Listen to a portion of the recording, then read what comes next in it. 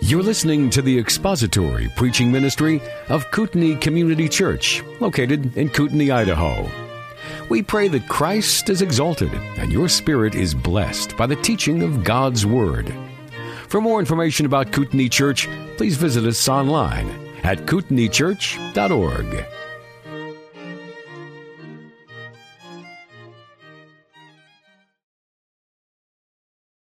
Our Father, we come before your word because it is our desire to know more of you, and it is through your word that we come face to face with who you are and how you work in history and how you work in our lives. We desire to see more of that in order that we might grow in the grace and knowledge of the Lord Jesus Christ. And so we commit this time to you and pray your blessing upon your word as we study, as we look at it and see what it has to say to us. We pray for understanding and a blessed time together in it. In Jesus' name, amen. Okay, well, you will notice that we are beginning this morning the beginning of Acts chapter 25. So you'll need to turn in your Bibles to the book of Acts chapter 25. And you'll probably be getting a sense that we're almost done with the book of Acts. Right? 25, 26, 27, 28, only 4 more chapters. And when we get to the end of chapter 24 and we get to the beginning of Acts chapter 25, I told you last week that there is a date that you needed to write down in the margin, 60 A.D., because that is where we're at in the chronology, 60 A.D. I also told you last week about another book of the Bible that was written during the book of Acts, and I told you where to put that. If you weren't here last week, then that's what you missed. You see, whenever you're not here on a Sunday, we have ways of trying to make you regret that you weren't here for something. One of them is to give you little pieces of information like that. Another one is to use you as a sermon illustration. No, I really don't do that. The lawyer said to stop, and so we've stopped doing that. Acts chapter 25 is the beginning of the fourth from the last chapter in the book of Acts, and that is where we're at this morning. 60 A.D. is the date, which means that we are only 2 years away from the end of the book of Acts. Now, not 2 years of my preaching, but 2 years in Paul's life, because the book of Acts ends about 62 A.D., or just toward the end of 62 A.D. We're actually only about 6 months away from being there with the preaching through the book of Acts.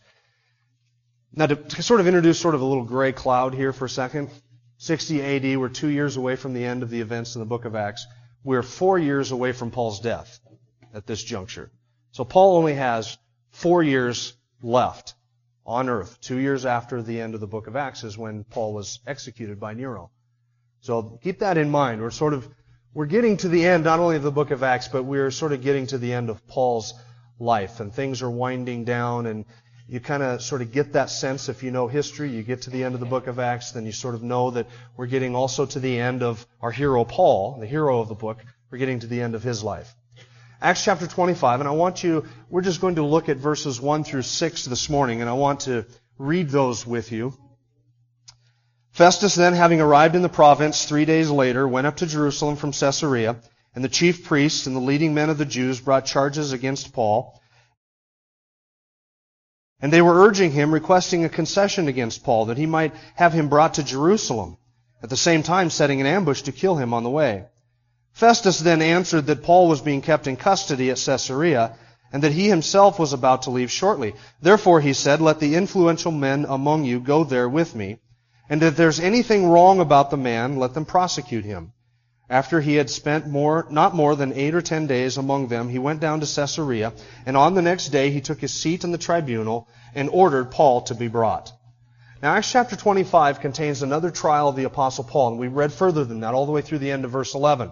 There's something significant that happens in Acts chapter 25. In fact, there's something that happens that is sort of a turning point, a major turning point in the whole flow of the book. And it's sort of one of those things that happens in the trial upon which everything else in the book of Acts kind of hinges, and it sort of explains the rest of it. Now, when we got to the end of Acts chapter 24, we saw that the Apostle Paul was kept in custody in Caesarea for how long? 2 years. Now, if the Apostle Paul is going to die within 4, we might look at those 2 years and say, what? In the waning years of his life, the Lord keeps him locked up in prison for 2 of them? Wouldn't it be better to get the Apostle Paul out in circulation amongst the people of God on his mission trips to Rome and then to Spain? But there were reasons why the Lord kept him in Caesarea. for those 2 years. And I want you just for a second, just sympathize with the Apostle Paul. Do you know what being locked up under custody for 2 years does to people like Paul? Paul was not the type of person who sat anywhere for any length of time. Do you get that impression as you're going through the book of Acts? The Spirit of God said in Acts chapter 13, "Set apart for me Saul and Barnabas to the work for which I've called them." And boom, they're off. And they go on that first missionary journey. It's activity. It's 1 whole year, planting churches, training elders, discipling men of God. They arrive back in Antioch just long enough to update the church. They spend the winter there, and in the spring, Paul gets restless and says, "Let's go back and visit the brethren." Off they go again, second missionary journey, and they go off into Asia. This time it's a longer journey, a bigger journey, more people, more activity, more busyness. He lands in Philippi and Thessalonica, stops in Ephesus on his way back. He gets back to Jerusalem after the second missionary journey. He's there just a couple of days, updates the church, goes to Antioch, updates the church. Off he goes again. Third missionary journey, all the way through Asia. He stops in Ephesus for 2 years and teaches and preaches, and he's busy there, working and ministering and traveling and dealing with that Corinthian disaster in the church there. And he gets done with that, and he decides he's going to take up an offering. So he travels through Macedonia and Achaia, visiting the churches there, taking up an offering. Off to Jerusalem he goes. He gets back into Jerusalem, and what is his goal? I'm going to drop off the offering. I'm going to celebrate the Feast of Pentecost, and then when I'm done, off to Rome, from Rome to Spain. But he's arrested in Jerusalem, and in 2 weeks of activity, he lands in Caesarea, and he's there for 2 years. Nothing. You know what that does to people like Paul? 1 month goes by, 2 months goes by, 3 months goes by, 4 months goes by. Come on, Lord, you said, as I've testified for you, Jerusalem, I'm going to Rome. It's 4 months now, 5 months, 6 months, 7 months. Restless. Wouldn't you be restless?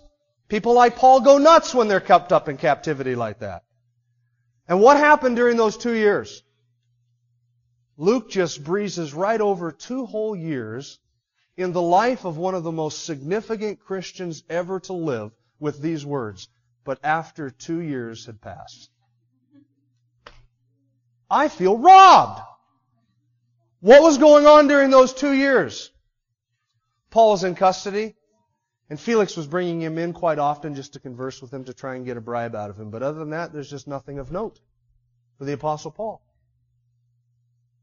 If you were Paul, you'd be saying, "Lord, now would be a good time to get me out of Caesarea. Let's go to Rome. Let's get on with this. You promised Rome. Rome has been on my agenda. I want to go to Rome." Well, now is a good time. And so the Lord says, "Felix," takes him right out of power, puts Festus in, and off we go again. That's Acts chapter 25.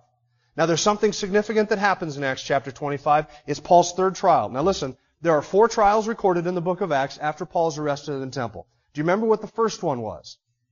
It was his trial before the Sanhedrin. Do you remember that? When Paul said, "I'm on trial today for the hope and the resurrection of the dead," and everything went berserk there, and Lysias had to jerk him out of the midst of that because he thought they were going to tear Paul apart. That was in Acts chapter 23. That was the first trial. The second trial was before Felix in Acts chapter 24. And it was after that he spent the 2 years in Caesarea. Acts chapter 25 is the third trial before Festus. And then we'll get to it shortly. In Acts chapter 26 is Paul's trial before Agrippa. So you have before the Sanhedrin, before Felix, before Festus, and then before Agrippa. Those are the 4 trials of the Apostle Paul. We begin today to look at the trial in Acts chapter 25, the third trial before Festus. And we can divide it up into 4 things. First of all, in verses 1 to 6, we have the plot against Paul. Second, verse 7, we have the prosecution of Paul. Third, verse 8, we have, I don't know, it started with a P, I think. I had it here. I don't have it in front of me. Come back next week and we'll all be surprised. We have something else, and then we have Paul's appeal it's his plea. We have his plea, and then we have his appeal to Caesar. Now, the significant thing that happens in Acts chapter 25 is in verse 11. Look at it. Verse 11. "If then," Paul says, "if then I am a wrongdoer and I have committed anything worthy of death, I do not refuse to die. But if none of those things is true which these men accuse me, no one can hand me over to them." Listen, this is the most significant 4 words in all of this chapter. I appeal to Caesar. Now we're just going to look at verses 1 to 6. We're just going to look at the introduction to this trial today. And here's something I have to tell you right up front.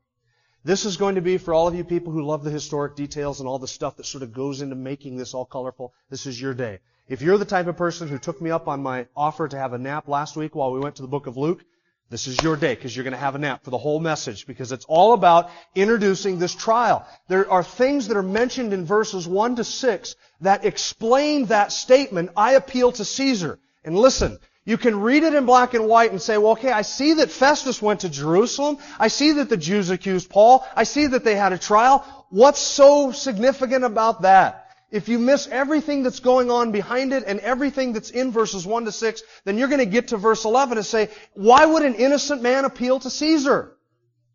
Why would an innocent man say, I appeal to Caesar? It is because Paul's situation has taken a turn for the worse. And as you see, as we unfold this, I'm going to sort of put the colors in this for you. You're going to be able to see this sort of in technicolor and moving picture, what's going on here. Because listen, there is a major chess game that is being played. Festus is playing, the Jews are playing, and Paul is trying to play, but Paul is the pawn. You see, he's the reward. And there's this big chess game. There's a give and take going on here between the Jews and between Festus, and the Apostle Paul can see this is not boding well for me. But you're going to have to see that in verses 1 to 6. So let's take a look at it. The plot against Paul, verses 1 to 6. Festus then, having arrived in the province 3 days later, went up to Jerusalem from Caesarea. Now, how many of you, when you read the name Festus or hear me say the name Festus, think of that old character in the Gunsmoke series? I think of that too every time I read it. Maybe some of you didn't even think about that. Now you're going to. Every time I say Festus or you read Festus, you're going to think of the old character in Gunsmoke. And just for the record, I wasn't alive while the black and whites were playing. I saw them on rerun. I had an uncle who wouldn't miss an episode of Gunsmoke. This is a different kind of Festus. This Festus is nothing like the character in Gunsmoke that you remember, that you can envision in your mind. This is a different Festus altogether. Now, Festus replaced Felix. Do you remember why Festus replaced Felix? Felix was what? Incompetent. Grossly incompetent. That's why Felix was pulled from power and Festus was put in to replace him. During Felix's rule, Felix was a brutal, bloodthirsty, lustful, greedy, selfish man. During Felix's rule, the whole province had deteriorated to the point where bandits were roaming the countryside, raping, pillaging, killing, stealing, all of that, like a modern-day pirate movie was going on through the countryside. There was no order, no justice, no civility. Political assassinations were commonplace in Jerusalem and Caesarea, all over the place. Felix had just let everything deteriorate to the point where it was utter chaos. And the final thing, the straw that broke the camel's back was that dispute over the city of Caesarea that took place between the Jews and the Gentiles. Do you remember that? We talked about that last week. They were disputing over the land, Caesarea. It's our city. No, it's our city. No, it's our city. They started throwing rocks at each other. And so Felix said, all right, called in the military. They came in and they squashed that. They killed a whole bunch of Jews, seized all of their possessions, seized their wealth, slaughtered some innocent civilians, and as a result of that, history tells us that the Jews sent a delegation to Rome to accuse Felix and to complain to the Caesar, to Nero, because of Felix's maltreatment of the Jews, mistreatment and oppression of the Jews. And so Nero finally said, okay, that's the straw that breaks the camel's back. Felix, you come to Rome. We're going to have a little talk with you, and we're putting Festus in power. And so that's what happened. So then we get to chapter 25, and who is ruling? Festus.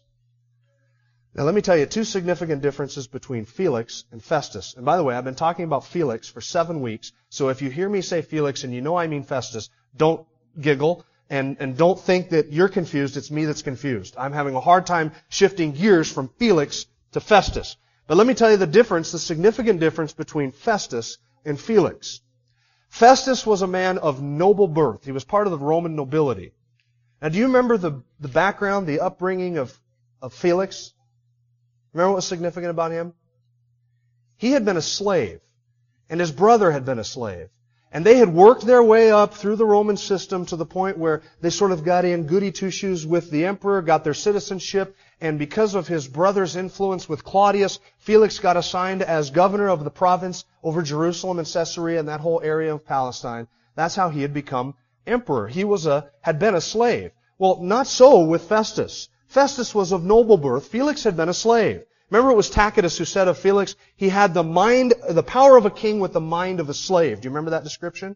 He had the power of a king with the mind of a slave. He was an oppressive, brutal man. Now Festus was a very noble, individual of nobility. Second thing that distinguished him from Felix, not just his nobility, but also his ability.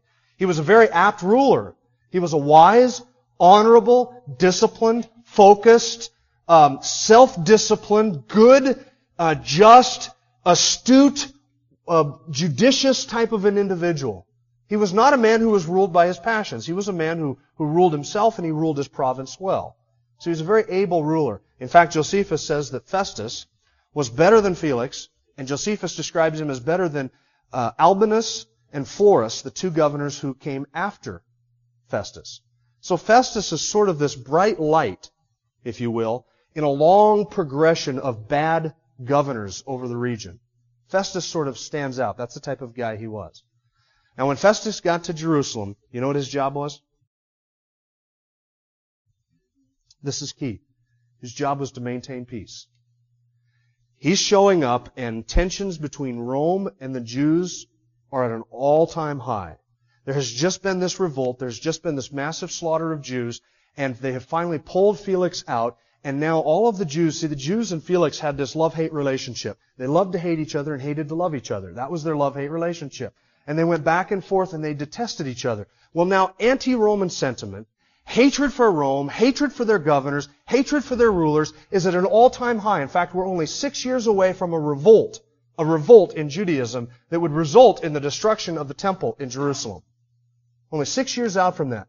Things could not be worse. Everything has deteriorated so bad under Felix that when Festus steps in, here's his job. His job is to establish control, establish rule, suppress rebellion without creating more revolts.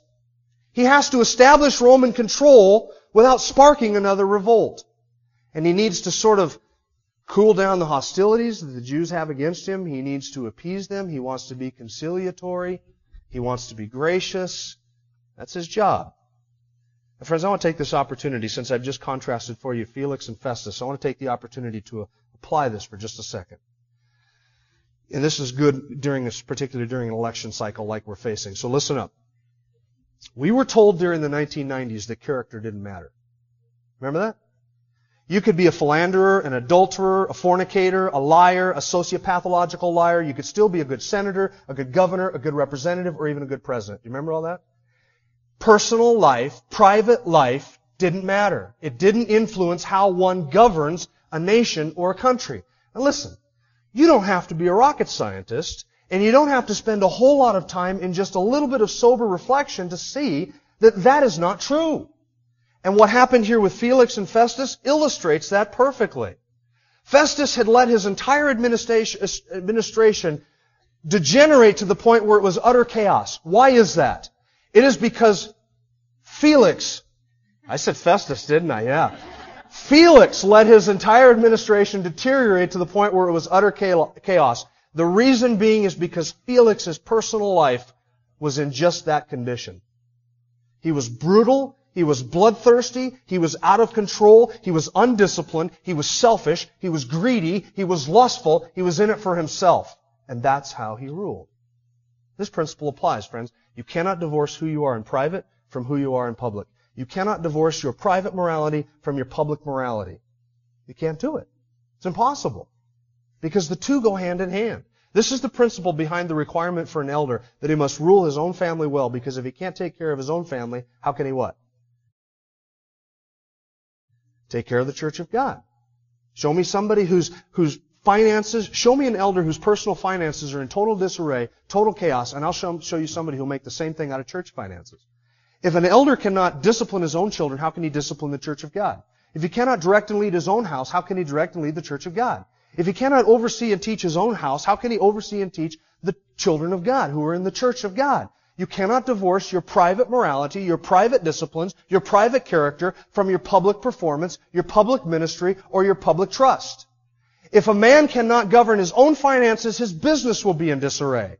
If he cannot keep the trust of his own wife, how will he keep the trust of 300 million anonymous Americans? Doesn't work. Character does matter. That's what you see with Festus and Felix. Felix's moral, personal life was out of control, and so was his entire administration. Festus was not that. He was noble. He had character. He had discipline. You're going to see in a minute that he was decisive. He did not procrastinate. He dealt with things quickly. He dealt with things efficiently. His life was in order. He was a disciplined man. Not that he was a paragon of virtue, but he did not have the character deficits that Felix obviously had. You cannot divorce who you are in private from who you are in public. Show me somebody who's public, whose business, whose outward life is in chaos, and I'll show you somebody whose inward life is in an equal state of chaos. Okay, so enough of that. Here's my 2 cents worth on character does matter. It's too bad that it took us till 2006 to address that subject, huh? I was waiting till we got to this passage to deal with that. Look at verse 1. Festus then, having arrived in the province, 3 days later went up to Jerusalem from Caesarea. How long did it take Festus? How long did it take Festus, having arrived in the province at the capital of Caesarea, how long did it take him to get to Jerusalem? How many days did he wait before he left for Jerusalem? If you're sleeping, then this is why you're not responding. 3 days, right? 3 days. What does that tell you about the man? Did he put things off? Was he a procrastinator? No, not at all. Now Felix, what do we know about Felix? Was he that type of an individual who dealt with things quickly, dealt with things decisively, dealt with things swiftly? No, at the end of chapter 24, we see that 3 times Felix procrastinated. When Lysias comes down, then I'll decide your case. And he puts it off.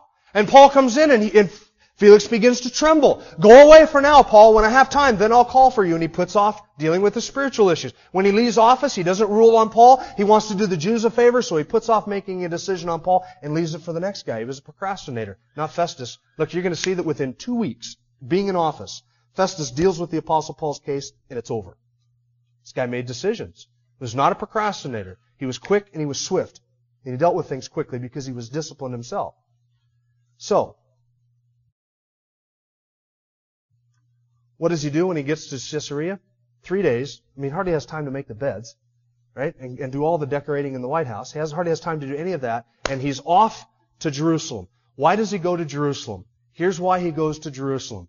The new governor in the province, this is what he would want to do. He'd want to meet with all of the national leaders under his jurisdiction, under his rule. He wants to meet with the leaders of the Jews. Now, they've had problems with the Jews. So when Festus shows up in Jerusalem, he wants to meet them. He's going there to deal with any unresolved issues, to kind of get a feel for what's going on there. They've just had this massive revolt. Everything's sort of unwound. Hostilities are at their highest. And so Festus is sort of showing up to conciliate them. He wants to do them a favor. He wants to be gracious. He wants to reestablish a good relationship between Rome and the Jewish leaders that he's ruling. He wants that. He wants to hear their side of the story. He wants to be conciliatory. Festus is showing up sort of, if you will, with his hat in his hand saying, we want to begin again. We want to begin afresh. That's why he's going to Jerusalem. You're going to see this unfold in a few seconds. He wants to be conciliatory. He wants to be gracious. He wants to establish a good relationship with the Jews. So that's why he goes to Jerusalem. Look at verse 2. And the chief priests and the leading men of the Jews brought charges against Paul, and they were urging him, requesting a concession against Paul, that he might have him brought to Jerusalem. So the leading men and the chief priests, that's the elders, and you notice that Luke doesn't name Ananias. You know why that is? Because Ananias had been removed from the office of high priest by Agrippa II and replaced with a man named Ishmael. But instead, Luke says it was the chief priests, and here's what we know. Josephus says that Ananias, even after he was removed from office in 60 A.D., and was replaced by Ishmael, Ananias continued to exert influence and power amongst the chief priests. And that explains why it is that when Festus came to Jerusalem, the priests, as a group, Ananias, of course, probably directing the whole thing, brought up Paul again. Now listen, with all of the chaos that had ensued in the previous 12 months, with everything that was plaguing the Jews and everything that had gone wrong in that amount of time, what is it that they want to talk about? Do they want to talk about high taxation? No. There was economic ruin, because remember the depression, Paul had brought back the offering for the saints in Jerusalem because there was a famine. People were not doing good.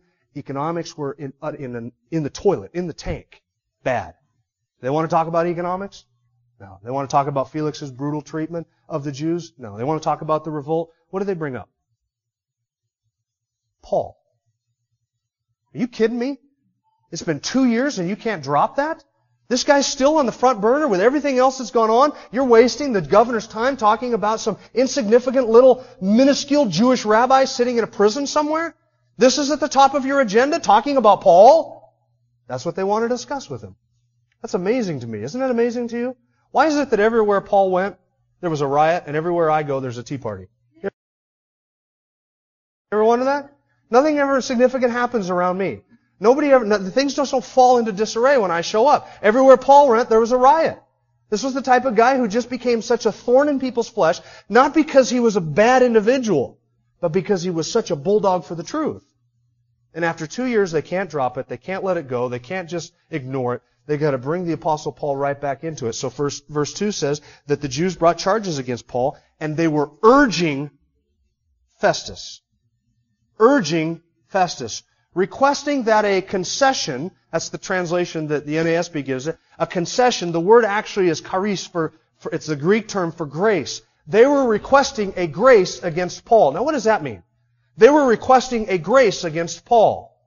The word for charis there could be translated grace. Listen, it could also mean a token of grace, which I think is how Luke uses it here. They were requesting a token of grace from Festus against Paul. Here's what's going on. Festus shows up and says, look, we want to begin again. We want to establish new relationships. I'm here. I'm different than Felix. Don't hold what he did against me. I want to begin again and start fresh.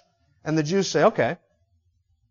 There's this one particular prisoner that Felix never dealt with. He's still on your docket. He's still in Caesarea. His name is Paul. You want to begin again? You want to show us your good nature, your goodwill, your kindness to him? Then give us a token of grace. Give us a concession. You offer to us something that shows that you really are interested in sort of beginning again and winning over our friendship. And here's what they ask him. We want you to bring Paul from Caesarea to Jerusalem so that he can stand trial before you. That's a concession, isn't it? You smell a rat? I smell a rat. Don't you smell a rat? I've been telling you for weeks that they're interested in one thing, and what is it? Jurisdiction. Remember? That's what they've been after all along. Bring him to Jerusalem so he can stand trial. Now that just stinks. Something's rotten. Something stinks. You can smell it. You can see it. And I think Festus saw it. The reason they want him in Jerusalem is because when they tried him in Caesarea, no witnesses showed up. If they have the trial in Jerusalem, do you think they can get some witnesses there? Oh, people would line up to perjure themselves to get this guy killed. So they want it in Jerusalem. It'll be easier to get witnesses there. But listen, they don't ever intend for this to go to trial. Why? Because Luke says that while they're negotiating this with Festus, they're plotting Paul's assassination en route. It's 2 days' journey from Caesarea to Jerusalem, and they are plotting to have him assassinated. Does that sound familiar, by the way? Have we seen that happen before? We did when Paul was in Jerusalem. Remember the 40 men who said, we won't eat, we won't drink anything until we kill Paul? Well, 2 years have gone by. I suspect they ate and they drank plenty in those 2 years' time. But here they make the same sort of scheme, the same plot, but this time it's without the oath. Well, we'll kill him before he ever gets to Jerusalem. But if that's foiled, they've got a backup plan. They'll get him in Jerusalem where they can bring witnesses against him easily to perjure themselves, and then they'll have jurisdiction over him because in Jerusalem, for violating the temple, they could do what? They could kill him for that, couldn't they? And they know that. So if he does manage to get to Jerusalem, if the plot to kill him foils, they've got a good backup plan. They've got witnesses, they've got him where they can kill him, they can assassinate him, and that's their scheme. Now I think Festus smelled a rat too. I think he did. If he was in Caesarea, if he was a typical Roman governor, here's what would have happened when he got to Caesarea. He would have said, okay, what is left outstanding from Felix's administration? And his assistants and everybody would have said, okay, you've got X number of prisoners in prison, here's their case. Festus, knowing that he was going back to Jerusalem, would have taken Paul's case file. He would have read up on it. He would have read Lysias' letter where Lysias said there was a plot on his life. And he would have read up on Paul. He would have found out about what was going on, the accusations made against him, whether there were witnesses at the trial, would have read the transcripts from the trial. All of that was a matter of public record in the Roman system. He would have read up on Paul's case file, and he would have been at least remotely familiar with that. And then when he arrived in Jerusalem, one of the very first people that Festus would have met with was Lysias, the commander of the cohort in Jerusalem. Do you remember Lysias? He was the one that arrested Paul and had him shipped off to Caesarea. Festus was Lysias' direct superior, so he would have met with Lysias. And he probably would have said, what is the deal with this Paul guy back there? I saw your name in his case file. And Lysias would have said, this is the guy we arrested. They were trying to beat him to death. And then when I heard there was a plot on his life, we shipped him off to Caesarea. And so then when he meets with the Jewish leadership, and they say, we would like you to transport him again. Festus can smell that coming a mile away. Last time you asked us to transport Paul, you were planning an assassination attempt on him. Maybe he heard of the assassination, because look at how he deals with it. Festus then answered, verse 4, that Paul was being kept in custody at Caesarea and that he himself was about to leave shortly. That's kind of a gracious way of saying, look, he's in Caesarea and I'm on my way out of here. Now, I want you to understand what their request means to a Roman official. Listen to this. What they're asking is for Festus to take his tribunal, his bema seat, his judgment seat, and move that all the way from the capital of Roman power, the center of Roman power, to the center of Jewish power, Jewish culture, and Jewish influence.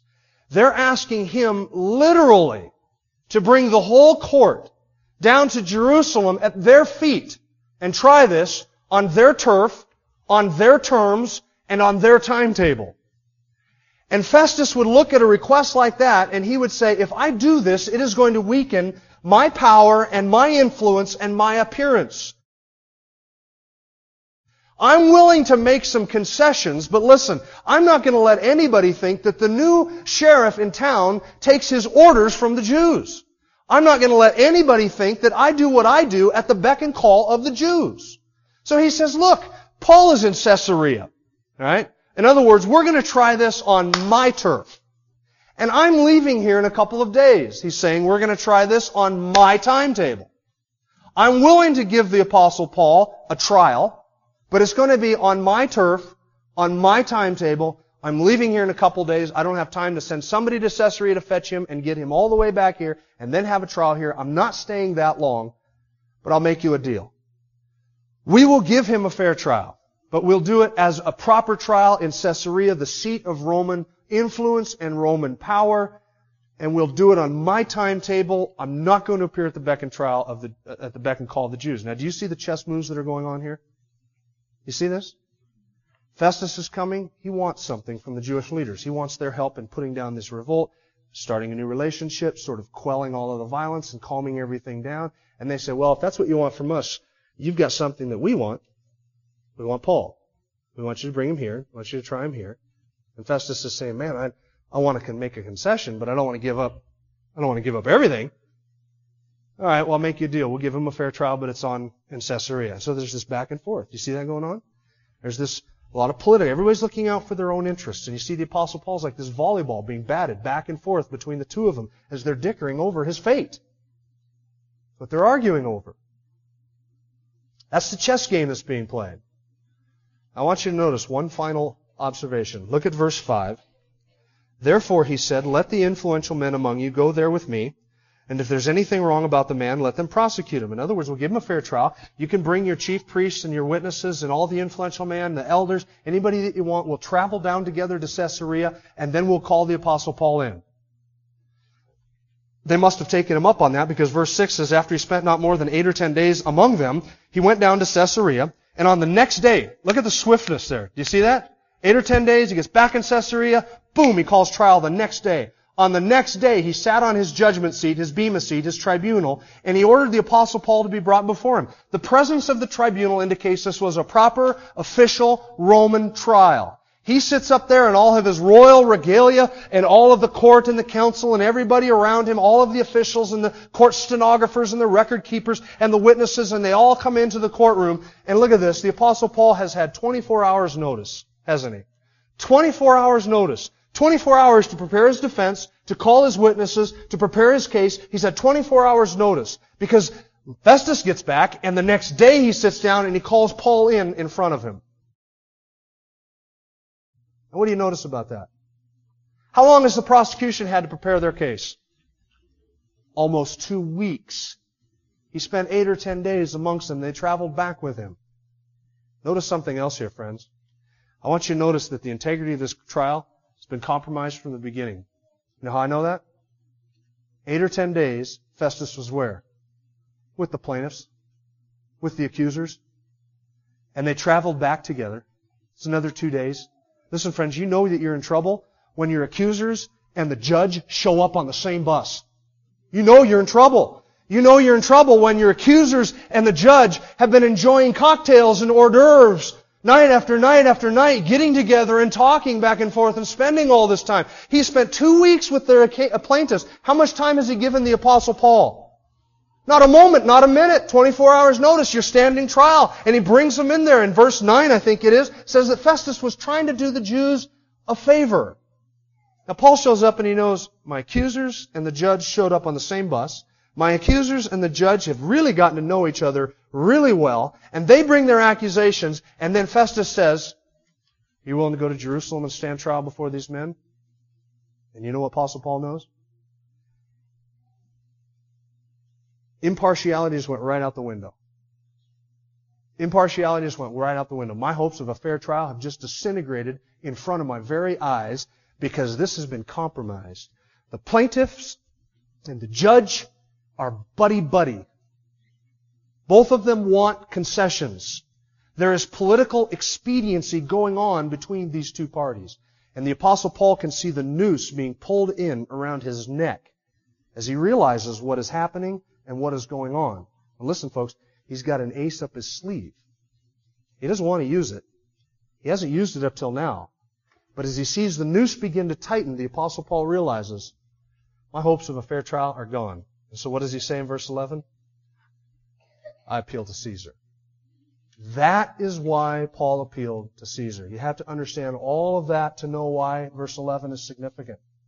You have to understand all of that to understand why an innocent man who had no witnesses against him would appeal to stand before Nero. He had that right. Why did he do that? Because they brought him into the court and they put a noose around his neck and they tightened it up a little bit and said, "You want to go to Jerusalem?" Festus was willing to hand Paul over to the Jews for a political reason of gaining the Jews' admiration. And the Jews were willing to take the Apostle Paul and give something in response. And the Jews and Festus have been playing this board game, this chess game, each of them asking for different concessions. And whose life hangs in the balance but the Apostle Paul's? And so he says, I appeal to Caesar.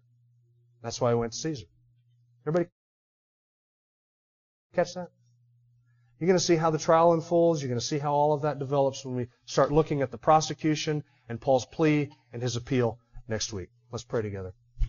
Our Father, we are grateful for this portion of your word, which to us is so instructive and so amazing at how you work out even the small details of Paul's life and Festus's motives and the Jews' motives to accomplish your will, which was to send your apostle to Rome. Thank you that you oversee all of the smallest details of our lives, that you're providential, that you're sovereign, and that you're good. We thank you for this time that we've had, and we thank you for the food that we're about to receive and the blessing that you have given to us in wonderful provision. In Jesus' name, amen.